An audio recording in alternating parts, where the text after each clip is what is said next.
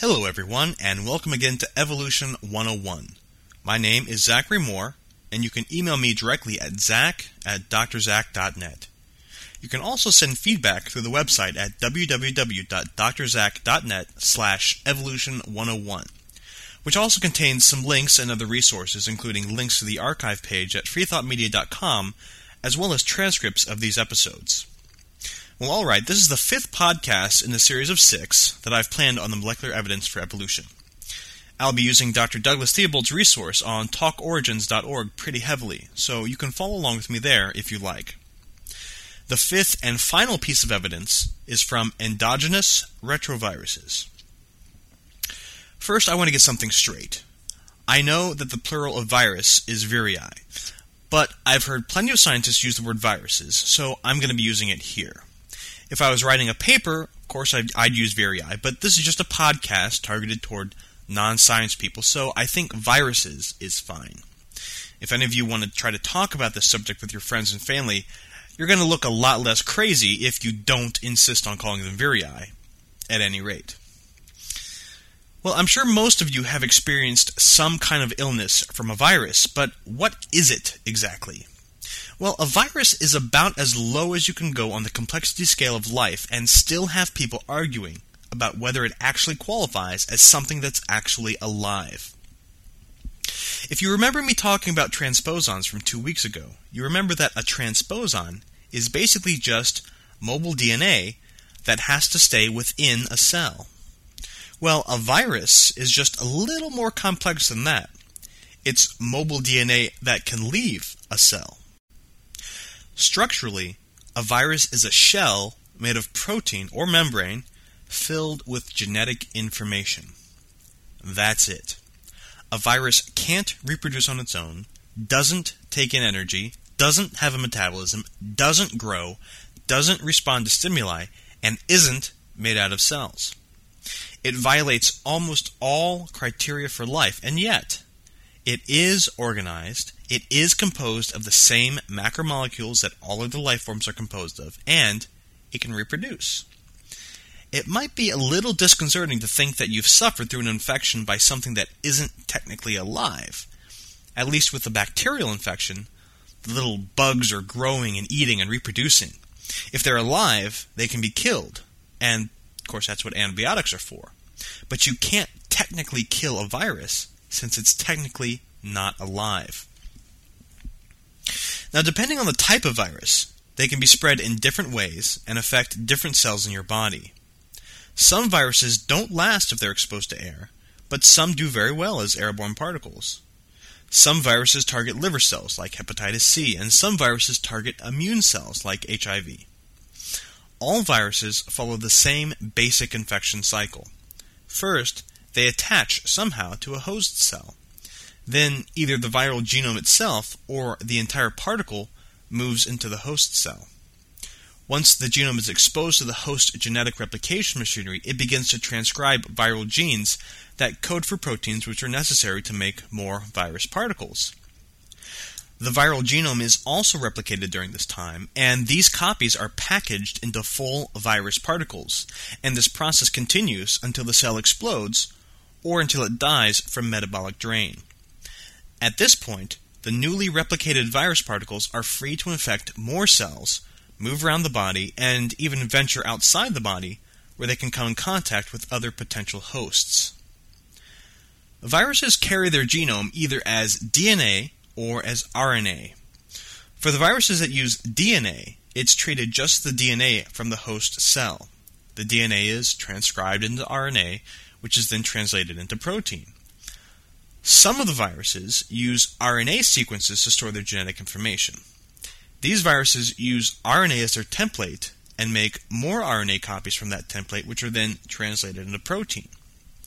But there's another variety of RNA viruses that's a little bit more complicated. It uses the same proteins that I told you were used by retrotransposons to replicate, these being reverse transcriptase and integrase. These viruses use reverse transcriptase to reverse transcribe their RNA genome into a DNA sequence, which is then integrated into the host genome. Because of this process, these viruses are called retroviruses. The most well-known retrovirus is human immunodeficiency virus, or HIV, which is the virus that causes AIDS by targeting specific immune cells. And of course, any of you that have cats are probably aware of the feline leukemia virus, which is also a retrovirus. So, some of you may be thinking, well, hey, these retroviruses sound awfully similar to the retrotransposons I was talking about before. And they are, certainly. It seems very likely that retroviruses and retrotransposons share common ancestry way back in the past, but trying to establish which one came first is more than a little difficult at this point.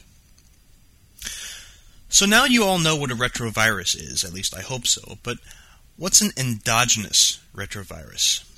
Well, you know that a retrovirus functions by inserting its DNA into the genome of its host cell. Once that happens, the DNA is there for the entire life of the cell.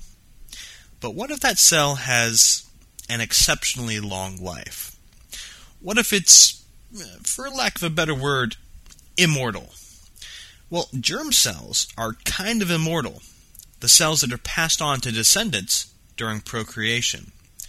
In males, these would be spermatocytes, and in females, these would be oocytes, sperm and eggs.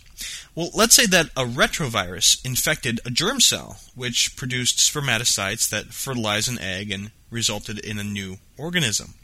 What would happen? Well, since the germ cell has a copy of the viral DNA, and all the cells in the progeny were derived from that germ cell, every single cell in the body of the progeny would also have the viral DNA. At this point, the virus is endogenous. That is, it exists natively in the organism's own genome from birth because of an infection that occurred one or more generations previous to it. The virus can still be actively transcribed and continue to be infectious, but it will continue to be passed on to further progeny. Since the endogenous retrovirus, or ERV, is not necessary for reproduction, there's no selective pressure to keep it free from mutations, and so ERVs will acquire mutations at about the same rate as other non-essential, non-coding DNA. Eventually, ERVs are rendered inactive because of these mutations, and they sit quietly in the host genome, a testament to an infection that occurred generations in the past. The evolutionary hypothesis would posit that for any two given organisms, finding common ERV sequences in their respective genomes would be a confirmation of common heredity between them, since the only mechanism to explain common ERV sequences would be a shared ancestry. There is no conceivable reason, outside of common descent, why any two unrelated organisms would have the same ERV insertions. So let's look at the evidence. ERVs make up as much as 8% of the human genome, comprising close to 30,000 separate insertions. So far, there have been 7 common insertions characterized between humans and chimpanzees, with more expected as the published genomes of both are analyzed a lot more closely. A Russian study looked at the insertions of the human endogenous retrovirus, or HERV, and compared insertions of HERV among different primates to see which insertions are held in common by which species of primate. Figure 441 at the Talk Origins website that I've been referencing comes from this study. I've also included it in the MP3 that you're listening to right now. If you open it in iTunes, you should be able to see it as attached artwork just after the logo. This figure shows all of the HERV insertions that were found, and a cladogram was constructed to indicate phylogenetic relationships. Individual arrows mark specific insertions, and all branch points to the right of an arrow have that insertion in common. The cladistic relationship predicted by ERV evidence is exactly what is predicted by evolutionary theory. Humans and chimpanzees are more closely related, with gorillas as the next most related species, followed by orangutans, gibbons, Old World, and then New World monkeys. This takes into account evidence from 14 separate insertions. Again, there is no reason for insertions to be held in common without common ancestry.